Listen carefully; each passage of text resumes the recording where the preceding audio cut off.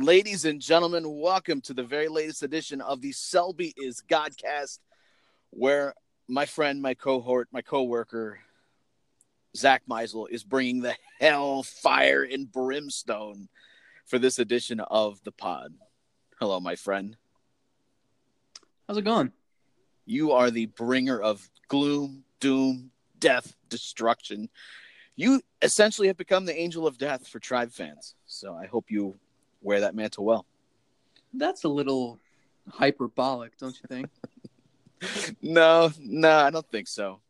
No, I think it's pretty much spot on. Considering you've laid it out, the window's closed, it's over. Everyone can go home here in January. Of course, being a bit facetious, but this has been an eye-opening past few days, past week, as we kind of get more of a plan or an inkling of what the plan has been. And as we near opening day, it seems like the plan is save the money that they've allocated or they've gotten from the trades that they made earlier in this offseason, not take that back to the roster, and what you see is kind of what you get. Is that fair?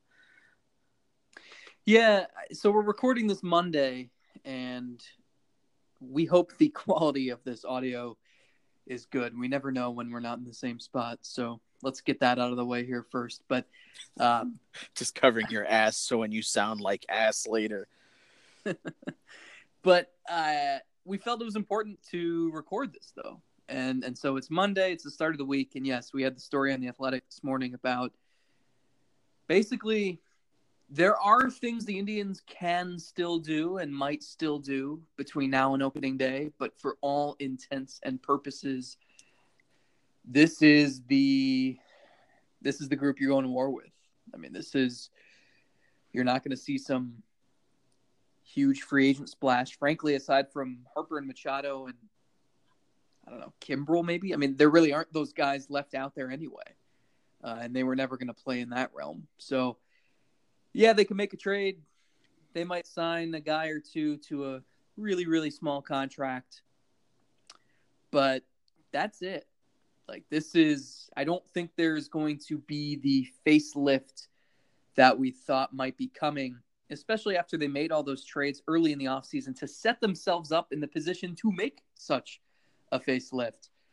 So this is it. And I think, you were joking, I think you were, about the bringer of doom and the angel of death.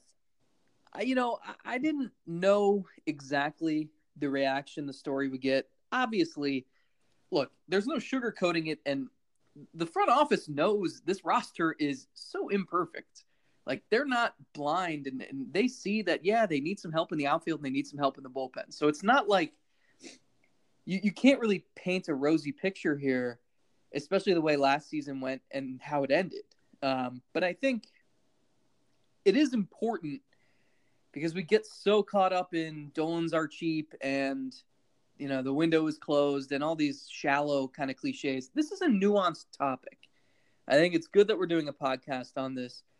And I think it is still important to remember that, yes, while you have every right to be angry and upset that it looks like on paper this team is not going to be as good as it was the last couple of years, and you would think that, I mean, that's a shame, frankly.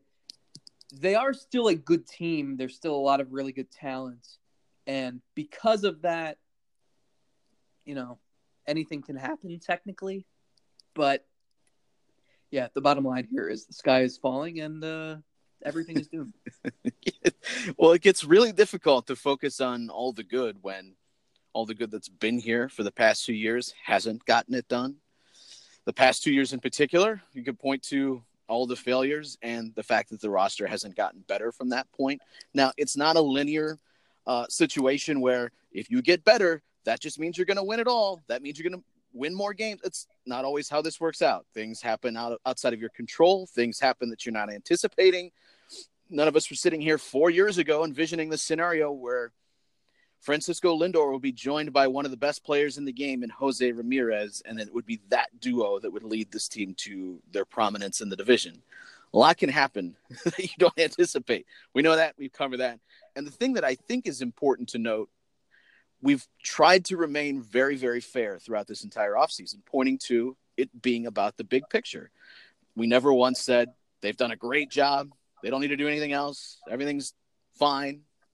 We also haven't said everything's terrible, that this team has no chance, that everything they've done is without reason, and that you can't see any sort of thought process behind it.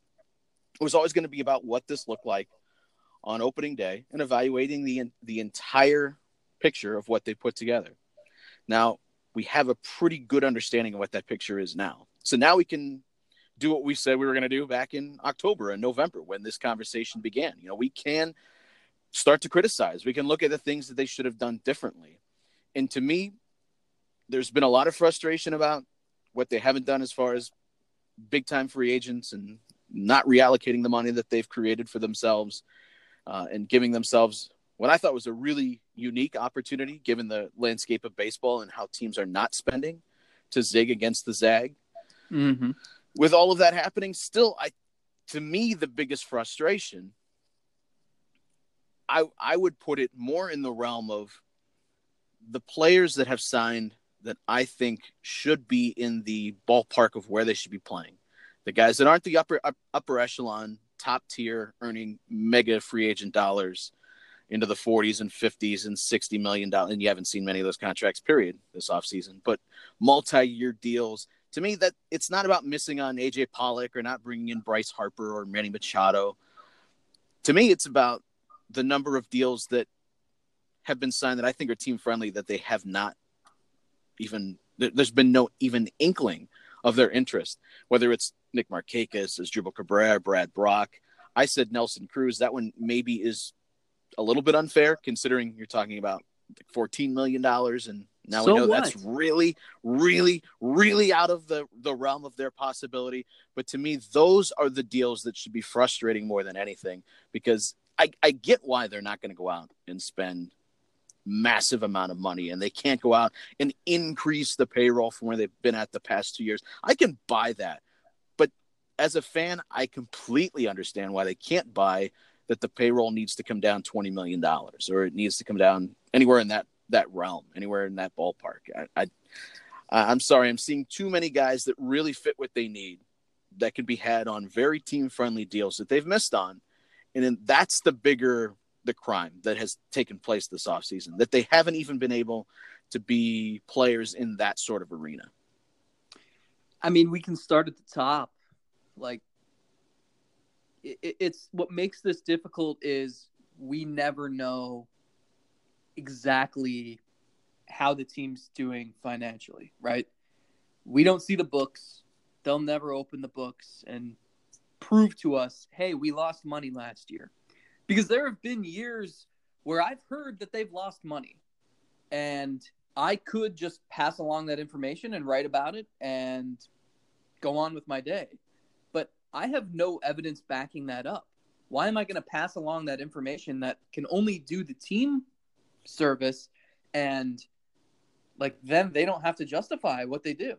So until that day comes where I have evidence and I have a breakdown of, hey, this is why we needed to cut $25-30 million off our payroll in the middle of a World Series contention window. No, I'm not going to just sit here and say, well, the attendance wasn't where they wanted it to be, so they had to shave all this payroll, and they expect you to still come to the ballpark and be positive about this team. I think that's ludicrous. So it's a tough spot, and like I personally, and I wrote in the story, like Paul Dolan needs to address this at some point. Yeah, you're right. Not just in a puff piece Q&A with a local writer who does it every year, and everything sounds just like peachy. Like that's not like, if you really want to prove a point and say, hey, we had to do this, then you've got to give a detailed breakdown, and you've got to do it in a manner in which the fan base is going to buy it, and they're going to respect it. I think it needs to be in front of multiple reporters. I think it needs to be in a situation where you can catch a crossfire from all sorts of situations. It shouldn't just be sitting down one-on-one and PR. It can't be about that. And I think they would benefit a lot from transparency. And that's, yep. I know it's it's really not up their alley of what they like to do. They're very, very buttoned up. They don't like any information to get out. And to an extent, I get that. But this would really be beneficial if things are truly, as they've led us to believe in the past, as bad as it could be as far as losing money in certain situations. It would really be beneficial to show how the money is spent, to see how every dollar has been allocated, to see, okay, well, maybe we're not spending a lot on player salaries compared to what other teams are doing, but here's where we invest a ton in player development, or here's where we're really looking into technology and we spend a lot of money here. It's just so different much more ways. Than payroll. Sure. I just any way that you can point out how things are truly happening would be beneficial. Then I'm not going to say that fans will say, okay, yeah, we get it. We understand why you're not spending money, but it would just be a little bit easier to sympathize with their position when we would know what the truth is and what isn't. Now, I'm also willing to buy that, when Forbes puts out their yearly breakdown of every team and how much money they're making and what they're worth, I'm willing to buy that it's not the rosy picture that they paint. I am, because I don't think even Forbes could know every single little detail of what every little team is doing. So I'm willing to buy that. But there needs to be some sort of marriage here. We need to get more information. And if they're not ever going to give it to us, okay, that's their prerogative. But the other side of that coin is you're going to get that speculation. You're going to get that criticism. And it's kind of warranted in this position. If you're not in the middle of a championship chase, doing everything that you can to go out and win a championship, even if you have a pretty decent chance of still going out and trying to win a title, which I think they do, you're in my eyes, you're not doing enough to prove it to the fan base.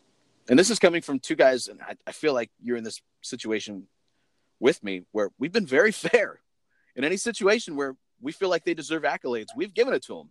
We've pointed out all the places the past few years where they've put the chips in the middle of the table and they've gone for it. And we've applauded them for that. In the past, they've deserved it. But the other side of that is when you do some things that I think deserve criticism, you're going to get that back. And the way things have gone the past few months, I think the criticism is warranted. How do you think things would have unfolded this winter if the Indians didn't play in the AL Central? I mean, if they're in the AL East, like, are they selling? Dangling Lindor? This place where we're at in baseball now, where teams almost take turns in the circle of trying to win a championship. Like, it's right now, it's the Indians' turn. No, everyone in the division is just going to bow down and say, we're not really good enough. So you try to go win it for this division. And then in a few years, it'll cycle back to the Royals and Tigers, and we'll try to give our shot. You'll take a backseat. Like, what is happening right now in the sport with the way that you have so many haves and have-nots? It's really weird. And what is best for the business of baseball hasn't seemed to align with what's best for the fans and what is best for winning. It just doesn't seem to align here. Yeah, I don't know. It's a weird spot. I mean, it's last year was like dreadful. It was like a death march. I mean, they struggled so much. At no point during the season did they ever feel like they were clicking on all cylinders. And then they got to the playoffs, and like I was a fool and bought into it and thought, they're going to flip that switch. And they got their asses kicked. And I just feel like even if you think all these, because they have some intriguing guys who are going to get opportunities here. We've talked about them at length because there's been nothing else to talk about. Even if you think those guys are going to thrive, it's like, how can that be your sales pitch to your fan base? If you claim attendance is so crucial and that's part of the reason why you have to cut payroll, how do you think that's going to improve? You've done nothing but hurt it this offseason. And I just, even if it's true, if you do need to cut payroll, the method they've done it in is not, it's only going to hurt themselves further. And it seems backwards to me. I really don't get it. And I think optics and PR are critical for this franchise. I know they care about them a lot because they're kind of in this weird, fragile state where, for a long time it was they need to capture fans' interest when the Cavs are done. And now it's going to be they need to capture fans' interest before it goes back to the Browns. So they're in a weird spot, and they're not doing themselves any favors from a perception standpoint. And I just they can still win the division with relative ease. I don't think it's going to be as easy as it has been, but they're at a spot now where all of a sudden, like an injury to Lindor, sure, or Ramirez, or one of those starting pitchers happens, and like their floor is so much lower. Like last year, I mean, I felt like they were relatively healthy. Their key players were, and they won 91 games in a really crappy division. And this year, they seem to be a little bit worse. They're certainly, I mean, maybe they're about the same, but someone gets hurt, and like I could see a 500 season if things don't go right, if certain players don't emerge. You know what's mind-blowing, though, Zach, is just kind of look at the state of this roster.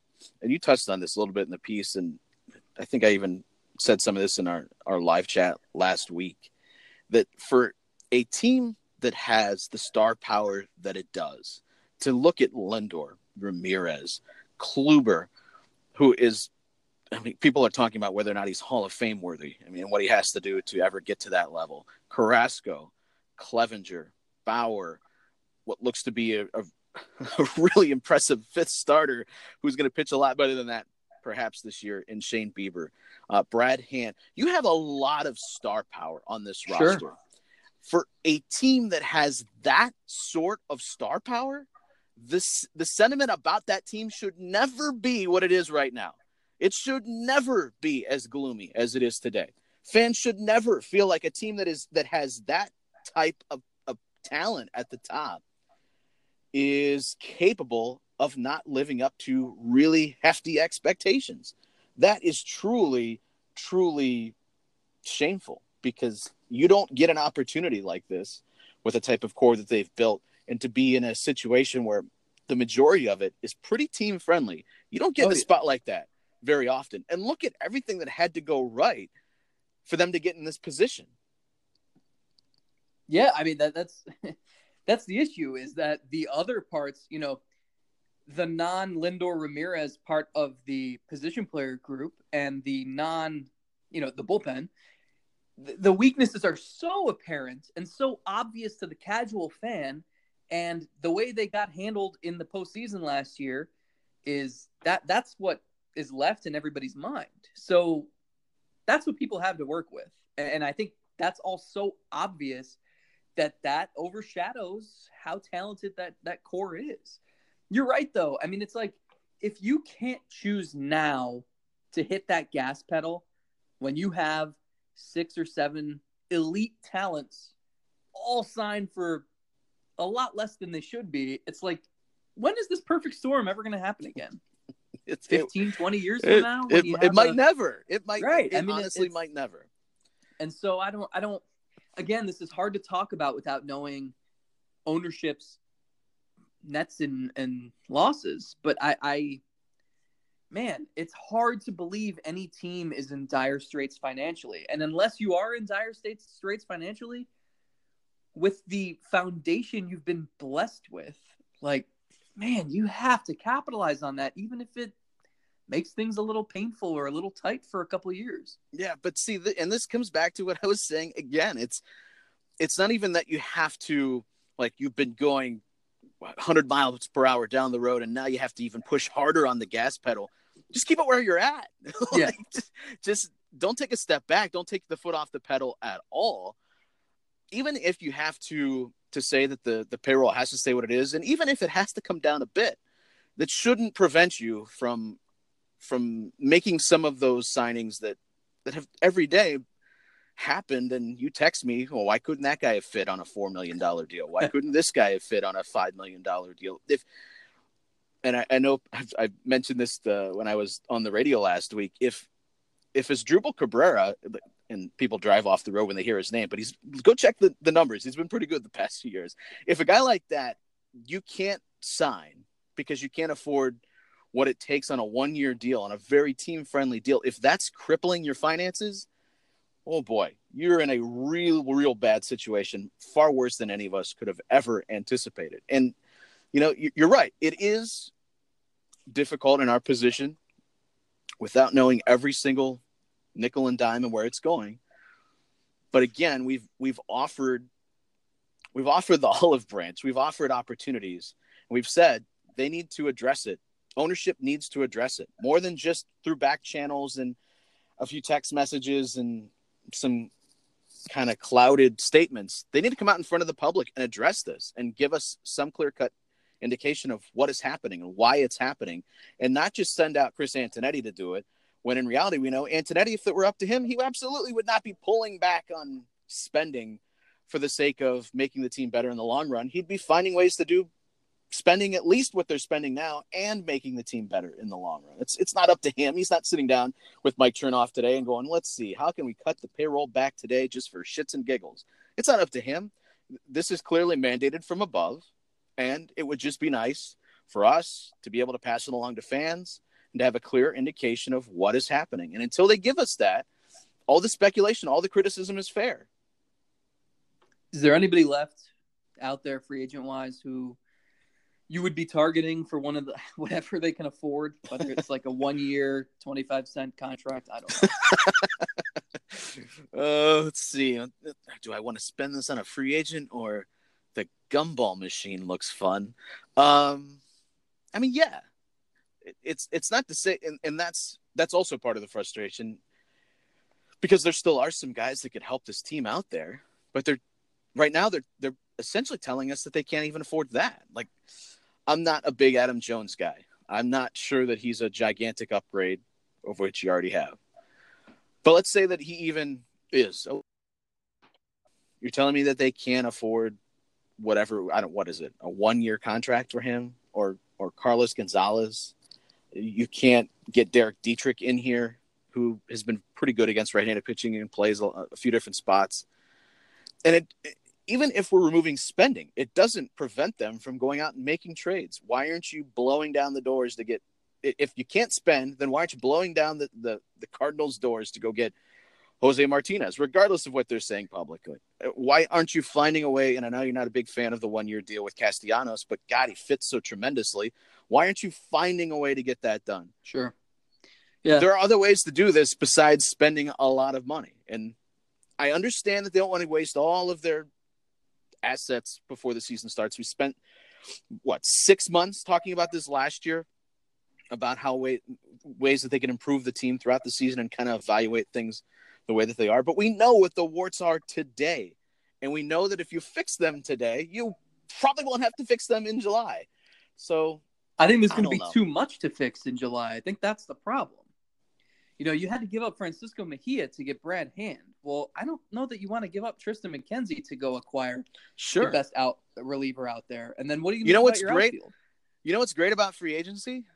Doesn't cost you prospects. Exactly. You just sign the guy and it's just money.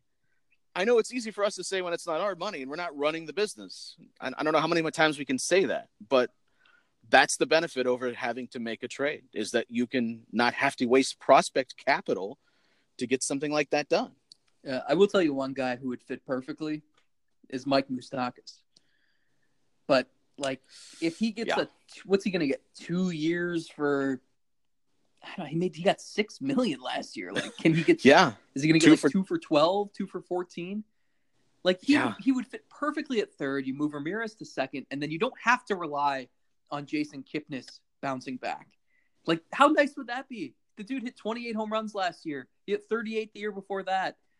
He's a guy who's had an OPS between 770 and 840 over the last 4 years. That's the dude would be hitting third for them. I mean, he would fit perfectly. Yeah. But if you can't, the frustration is that if you can't make that sort of small upgrade, when in a normal free agent year 4 or 5 years ago, he'd probably be getting 5 for 80. If you can't do that, then that's the shame. Yeah, I agreed. And, I brought his name up when we did our Diamond Dialogue last week. And you brought up some trade candidates too. All of those guys make sense. So that's the small part of this where I think a lot of this falls on ownership. They're the ones with the mandate, and they're deciding every year, setting what the payroll would be. The small part of this that I will put on the front office and Chernoff and Antonetti is, okay, that if that's reality, you have to find a way around it. You have to. You can't look at this team and say that, well, things might go right. They're right. Things might go right. Jake Bauers might blossom into a 25 homer bat with 30 stolen bases this year. It could happen. But wouldn't you like to minimize some of that risk? Wouldn't you like to not have to count on that, where if it does happen, all of a sudden it's like gravy? It's a bonus. It's adding to what you already thought you could be. That's a situation I would rather be in. And it doesn't appear like they're going to drastically change that. You know, why can't a guy that fits extremely well in this team, why can't Marwin Gonzalez be had? Well, you know, why is that so far out of the realm of their possibility that in the middle of trying to win a title, they can't go out and get a guy that fits their roster extremely well? That to me, it all comes down to a much of this frustration is about some of these guys that should be close to what the ballpark they need to be playing in, that they're not taking advantage of. Yeah. Do you want to do a little glass half full exercise, since this has been so depressing for all the Tribe fans listening? No, it's therapeutic, because you and I have been sitting on our ass all offseason, ready to come out with this take, by the way. But in the interest of fairness and justifying our opinions and everything else, we've been very patient with this. And now that we're at a point where we feel pretty good about things not drastically changing before opening day, now we can kind of unload what we've been thinking. And to be fair, it's also a result of intel that we've received. I mean, it's not like we're just like, oh, hey, let's just drop all this today. I mean, it's like we've been told this is likely the course. And things can change. I mean, if they go out and they sign Craig Kimbrell and Manny Machado this week, I mean, I'll have a few angry texts to fire off to some sources, but I mean, hey, wouldn't that actually be a direct result of you? Well, wouldn't fans have you to thank for putting pressure on the front office with that piece today? Yeah, we can play it off like that. But I mean, they're okay. Let's think positively here. Here's one idea I love. I'm grasping. Top prospect Tristan McKenzie, the number 41 prospect in all of baseball. Pitched in Double-A last year. He'll probably start there or in Columbus. What if he is like their secret weapon out of the bullpen in the second half? Yeah. Isn't that tantalizing? Yeah, he's the next Chris Sale or David Price. Yeah. Both debuted, I believe, in the bullpen in their rookie years. Yeah, absolutely. Sure. Let's do that. Okay. Are you telling me that that's going to happen? I mean, it's an option, though. Just like John Edwards is an option. Yeah, sure. They loved him. He's fully healthy. He had a really rough Tommy John recovery and just like a lot of health and life stuff. And like he's finally at a place where they think he's ready to emerge. Because I know teams have liked him in the past. He was with Texas. He was with San Diego. So he's an option. Throws kind of hard.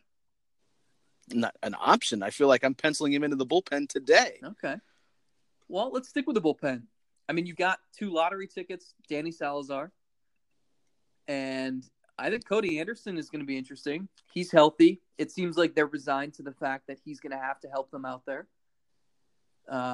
We know he was throwing a lot harder after he had his surgery. Now you stick him in the bullpen, tell him he only has to throw an inning. Is that intriguing to you? Somewhat. That's the problem, though, that there's a lot of somewhat intriguing guys there. There are.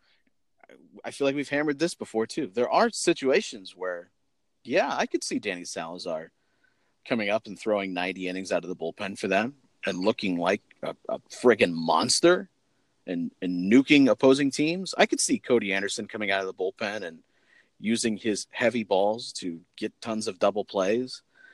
Yeah, I could see that happening. Does that mean it's the most likely scenario? No. It's also not extremely likely that Nick Goody is as good as he was in 2017, or that Justin Grimm found something in his delivery last year that now he's going to be a pretty steady setup man. All of these things could happen, right? Like they could happen. Who? Come on, man. I'm trying to play this game with you, and now you're doubling back and burying me. No, I'm saying don't forget about Chi Wei-Hu. Okay. The reliever they acquired from Tampa Bay. He apparently has a good changeup. He does, yes. He has a tremendous changeup. Who knows how it would react in relief? And Rodriguez, who they acquired from the Nationals, he's a fireballer. Not quite sure where it's going, but maybe he harnesses the life of his arm and is able to somehow get it around the box, around the strike zone, and he turns into a pretty good reliever. Could happen. Yeah, they have like 10 to 12 interesting options. I just don't know how they're going to figure out who the best ones are.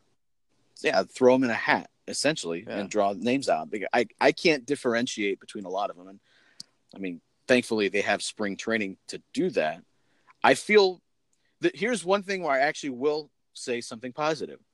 I think the depth of their bullpen is they're heading into a year here this year in a much better situation than where they're at last year. Because last year it became the Matt Belisle show and Carlos Torres. They were signing, and those guys had real legitimate shots to make the bullpen, and Belisle did. This year, if they have an injury or they have guys that are ineffective, last year, I mean, they were just running through options like nothing. And they eventually stumbled onto Oliver Perez, who is back in the bullpen, an actual free agent they signed. But this year, I'm not saying that any of them are going to be extremely good, but I feel like heading into spring, they're in a better situation to pick from than they were at this point last year. Do you agree with that? Yeah, I'm not as concerned about the bullpen because I think they have. You're right. I think the depth is all right. Yeah, they were. I'm not sure about the quality, but the depth is all right. They were cycling through the same guys last year, and it was like, all right, Belivo's up today, Evan Marshall's down. All right, Ben Taylor's back because Belivo pitched 3 days in a row, and they just kept rotating through. Remember Alexio Gondo? Like, what was that? Lost them a game in Yankee Stadium. Yeah. So I'm actually I think it's super risky, and I've said all winter they needed to sign one, maybe two sure things. Mm-hmm. And I don't think Oliver Perez counts. No.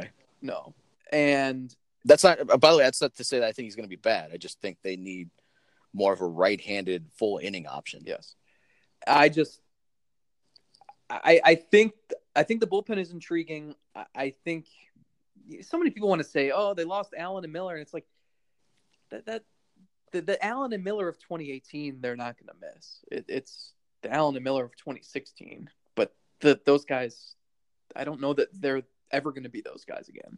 So anyway, I think if they can identify quickly who the legitimate arms are in this bullpen, the bullpen has potential. It's just going to be really difficult when you've got like 12 guys who have upside but are complete question marks. I don't know how you figure it. Like, that can take a long time. And the issue here, like last year, is that's how you end up taxing your starting rotation. And then you get to September and October, and Corey Kluber's gassed, and Carlos Carrasco's gassed. Although I can make the argument that Carrasco should have just pitched and continued to pitch in game 2. It becomes easy to forget that Carrasco and Clevenger shoved in both of those games. Looked tremendous. And unfortunately, bullpen let him down and Kluber let him down in game 1. Well, they had no offense, but at least they solved that by acquiring Jordan Luplow and Kevin Plawecki. Yeah, they do think that Plawecki has some upside offensively. Okay. Hey, that's another positive. I think Plawecki is a very solid backup. Okay, so they have 2 backup catchers. I mean, Is Roberto Perez ever going to make me look smart by saying, "Hey, hold on, Give this guy another opportunity. I think he's better offensively. I think that if he would play every day, that he would not be as bad as he's been offensively. I feel like we're running out of time. Well, shit, you're going to find out. I mean, this is the year to learn. I think it's a lot harder to speak positively about the lineup. Jake Bowers is intriguing. He was a highly rated prospect. He looked the part for a month or two last year and then fizzled. You've written and spoken at length about what he's tried to attack this offseason to improve his hitting profile. Okay, fine. Sell me on that. Maybe he has a nice season. But, like, he's probably hitting fifth for you and is going to get 600 at-bats. And I like, outside of him, then you got to talk me into Jordan Luplow. Like, Greg Allen, I think, can be better than he's shown. He's had a really good walk rate in the minors and stole a lot of bases, and he hasn't really done that in the major league level. So and look at his. I mean, in fairness, in August and September, his numbers are actually pretty good. He was like 10% above average in the last 2 months. Yeah. So can he do that? Can he sustain it? Like, I don't know. Like, I like him, but I think that he's probably more of a fourth outfielder. You know what? Or your third best outfielder. You want Greg Allen to go into the season as your fourth outfielder and demand that you play him more because he's just that good. Right. You don't want to be in a position where he's just playing every day and you're hoping that he's good. You want him to play himself into being the everyday guy wherever he's going to play at. That's kind of how I look at most of the outfield. It's like Tyler Naquin. We've seen in flashes him actually be pretty decent, at least against right-handed pitching. Mm-hmm. I would love to be in a position where you head into the season where if Tyler Naquin just figured something out, or he's just not going to get injured anymore, which with the way he plays, that's always questionable. I would rather just see him develop into, hey, you got to put him in the lineup because he's left you no other alternative. He's that good. Remember, he hit his way onto the team 2016. Yeah, right. But that's the situation you would rather be at with all these outfielders. Right. Where it's like, wow, did you see how good Oscar Mercado looked in spring training? You can't deny that guy. You want to be in a position where you're not just plugging them in and hoping that happens, that they force the door. They kick the door down by the way that they play. That's the situation you want to be in. Yeah. And so I think the bottom line, and we've said this, but let's emphasize it, is that there's nothing wrong with having some of these players, I don't want to say lottery tickets, but like just intriguing options who are low risk, medium to high reward. There's nothing wrong with that. The difference is that you look at Houston, New York, and Boston, and like those are the guys fighting for the 25th spot on the roster. Like the Yankees bullpen, they signed Ottavino and they re-signed Britton, and it's like, yeah, the Indians have some intriguing options, and maybe they eventually get it settled and they figure out, okay, Jeffrey Rodriguez is this flame-throwing setup man, and John Edwards is who they hoped he would be. But like for the Yankees bullpen to falter, you'd have to have several guys with extensive track records who throw really hard, just crumble and fall victim to the bullpens are random. For the Indians, for that to happen with the Indians, like it's pretty simple. Guys just do what they've done. The other night I'm listening to MLB Network Radio as I'm out doing a food run, and a caller phones in, a New York fan, Yankee fan, and he's complaining that they have too many guys in their bullpen. Too many. He's complaining, what in the hell were they doing signing Ottavino, and they don't need Britton? What a waste of money. And I'm thinking, wow, what an interesting development that is compared to what Tribe fans, or, not just Indians fans, but Cubs fans, Dodgers fans. Twins. There's been Twins fans, yes. Like, what are they doing in this position where the Indians are cutting payroll, and so are they? There's a lot of head-scratching things happening around baseball right now. That's weird. I can see why the players get frustrated. I can. At the same time, though, they signed up for this. They agreed to this structure. Teams aren't doing anything illegal here. They are just playing within the game, within the structure of the CBA. This is what the players agreed to. If they want to change it, they have to change it. What do you want to do in 2022 when there's no season? I'm thinking about taking up water skiing. Okay. interest in that? No. I failed swimming lessons in kindergarten, so I don't think I'm. How do you fail swimming lessons? I know, right? So I don't think that's up my alley. All you have to do is put your head underwater. You've succeeded. You won. Well, you pass.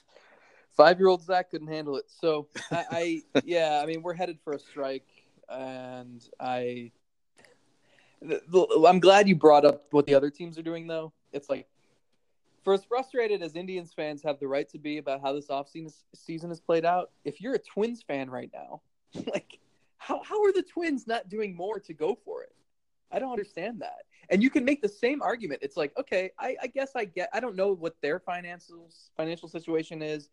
I don't know what their TV deal is. I don't know what their history is. Yeah, it's similar to the Indians and their TV deal. So, like, I get it. If you don't want to sign Harper or Machado, fine. But how are you not signing those guys at the margins who are going to just improve your roster just a little bit by a little bit so that you can contend more? Like, I don't understand that. There have been so many reasonable contracts so far. And for some of these teams to dip their toe in the water but not go for it it's agonizing.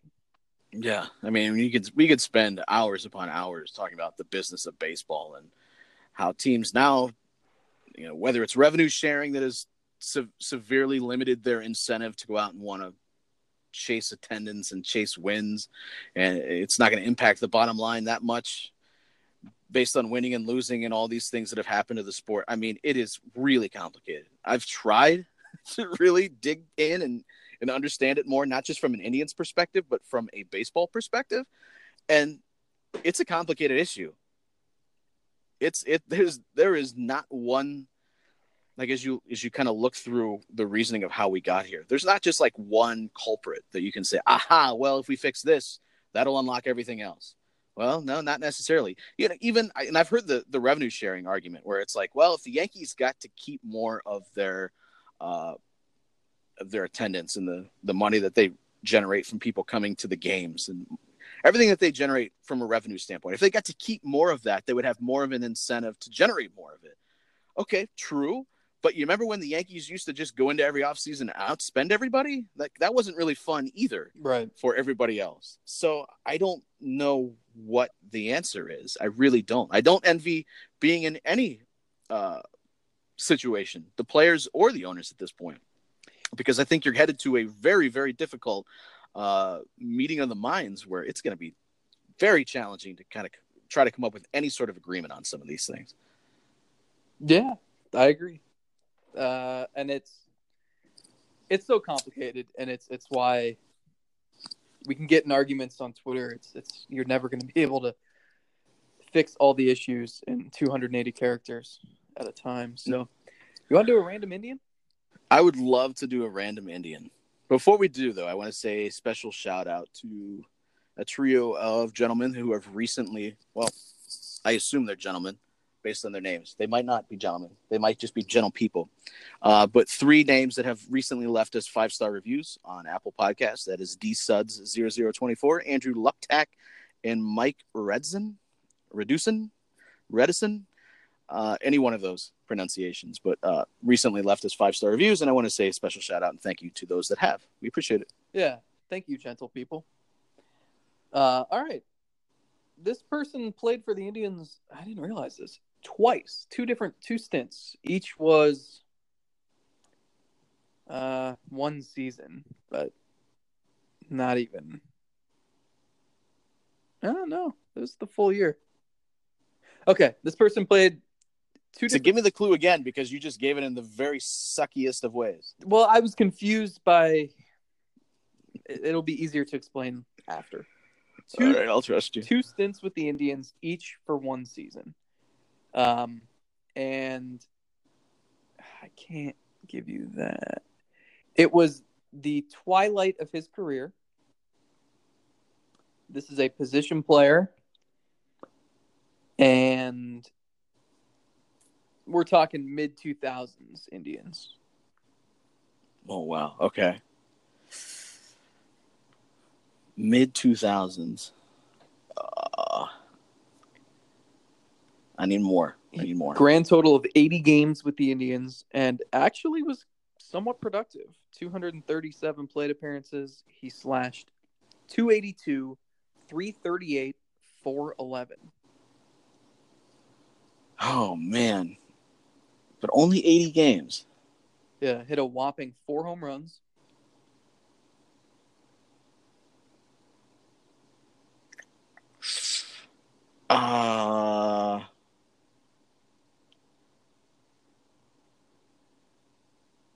Man, I can't think of anybody that would have played that few of games over 2 separate stints. Jamie Carroll. No. Did he have a second? I don't think he had a second stint. No, but you're on the right track in terms of role. And that's why he only played 80 games. The first stint was 71. The second stint, only 9 games. And that was the end of his career. No. Oh, man.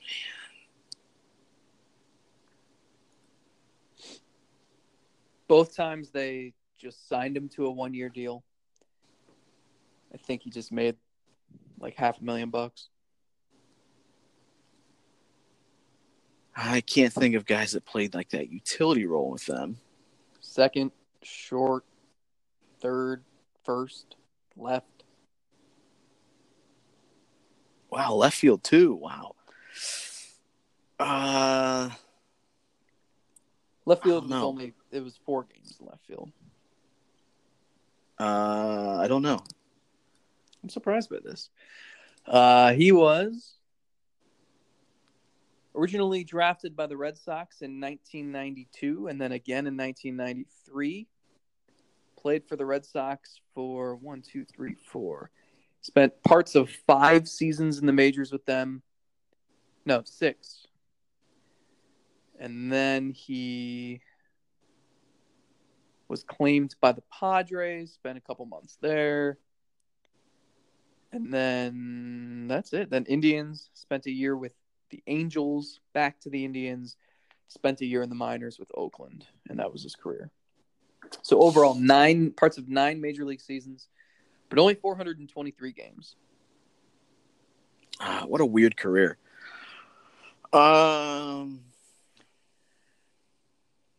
He was also born in Massachusetts, so I'm sure playing for the Red Sox was very cool for him.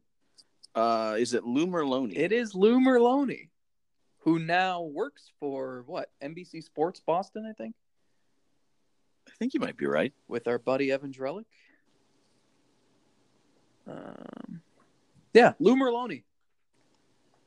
I didn't realize he was actually, in 2004, he was pretty good. Yeah, I do not remember much about that other than Ben Broussard, I think, hit, 7 grand slams that year? Something to that effect. That was the weird year. Because that year and 2006, they started awful. And then had like a second half surge to get. Yeah, well, I mean, that was a year before I think the team anticipated starting to be good. When they had a lot of younger kids and kind of some mix and match parts. And I feel like everyone at that point wasn't expecting them to get that close. But I think in 2004, if I'm not mistaken, at one point, didn't they get within like a game or two of the Twins? I remember this vividly. They were 8 games back on August 4th. And then they got hot and they won 10 of 11. Yeah, 10 of 11. And they got to within a game of Minnesota. And they were hosting Minnesota. And they had a game on Sunday where if they won, they'd be tied atop the division. And they lost in extra innings. And I'm looking now. Let's see the box score here. Just give me the lineup from those days. All right. Leading off at second base, Ronnie Belliard. Hitting second at shortstop, Omar Vizquel. And take this, Hall of Fame naysayers. He was hitting .304 at the time. What? Matt Lawton third. Casey Blake cleanup. Hafner fifth. Hafner had an OPS over 1,000 at the time. On this particular day, Josh Phelps was at first base, and that's because Terry Mulholland was on the mound, a lefty. So yeah. Normally that'd be Broussard. Coco 7, Grady 8. Tim Laker was 9 on this day, but Victor Martinez would normally be in there somewhere. Like the lineup, I mean, the lineup in 05 and 07 was pretty good, and this is like you can see the seeds planted. Sure. But the pitching matchup that day was Chad Durbin against Terry Mulholland. Woo-hoo. Good seats still available. Yeah, and then Rick White gave up a homer to Corey Koski in the 10th inning, so they lost. And then after they lost that game, they lost 9 in a row to fall out of it. So they got close, but short-lived. Wow. And then later at the end of that month, they beat the Yankees 22-0 at Yankee Stadium. When I think Omar had 6 hits or something like that. Yeah, he had a big day. Yeah. All right. Well, now that we've relived Lou Merloni, a guy that would probably still fit pretty well in the Indians outfield, we can remind everybody to subscribe on Apple Podcasts, Google Podcasts, Stitcher, Spotify, Anchor, and any of the several places you can subscribe. Just search the Selby is Godcast. And be sure to follow us on Twitter at TJ Zuppe, at Zack Meisel, and find us on Facebook. Search the Selby is Godcast. You can find us there. And we'll start as that page begins to pick up some more steam, hopefully have some conversations over there, and just be a good dumping ground to remind you to go listen to the podcast every single week. And, of course, we'd be remiss if we didn't mention go subscribe to The Athletic, you dummies. What are you doing? We have deals all the time. It's like 40% off. You're scrolling through Instagram, I'm finding 50% off. I mean, there are ways to subscribe. Hit us up. We will help you if you want to subscribe. And be sure to subscribe at the bottom of our articles so we get tons of credit. That's what we always want. Tons and tons of credit. Any parting words for our listeners this week as they now have survived the doom and gloom that you've brought? Yeah, I wanted to say, despite the overall sentiment toward this offseason, it's still a good team. It should still be fun. There are still things to watch. There's still an amazing rotation. 2 extremely talented position players. And so if you're frustrated at the front office, if you're frustrated at ownership, of course that's understandable. But I think it's also important to note that the team still has a good chunk of talent, and it's going to be interesting to see what they do and if they can compete and get some of those players to blossom like they're banking on. And I'm at a point where I'm ready to get to the season. I think I'm ready to get to Arizona and see this thing start to unfold. I'm sure the players are too, and hell, probably the front office to get past some of these off-season storylines and actually find out if any of the guys that they're going to be counting on actually are going to be worth counting on. I've said it before, and I think it still holds true. The frustration isn't that this is a bad team. The frustration is this is a really good team that could just use a little bit more help, and they're not getting at this winter. We thank all of you that have listened each and every single week, and stay warm. 5-star reviews rolling in. I mean, what else are you going to do as your fingers are freezing off and facing the Arctic chill that is about to hit? And what I think I was seeing like teens, and then what it's supposed to feel like down to -40 or something. I mean, I don't even want to go outside. Yeah, anymore. I just saw our buddy August Fagerstrom, who now lives in Milwaukee, posted like a picture with the projected wind chills across the Midwest. And they were all like, it was like -65. And oh man, what do you do with pets? I mean, you can't leave them outside, but if they have to go to the bathroom, how long can you spend outside before you are stuck in place? Well, it's not quite the day after tomorrow where the storm comes and you freeze instantly, but probably pretty close. I don't think it's quite to the level where once you start going to the bathroom, it is like frozen to you. If it's ever to that level, then just, I don't know, let them pee on the floor. Just keep them safe. Bring your pets inside, you dummies. We're out of here. See ya.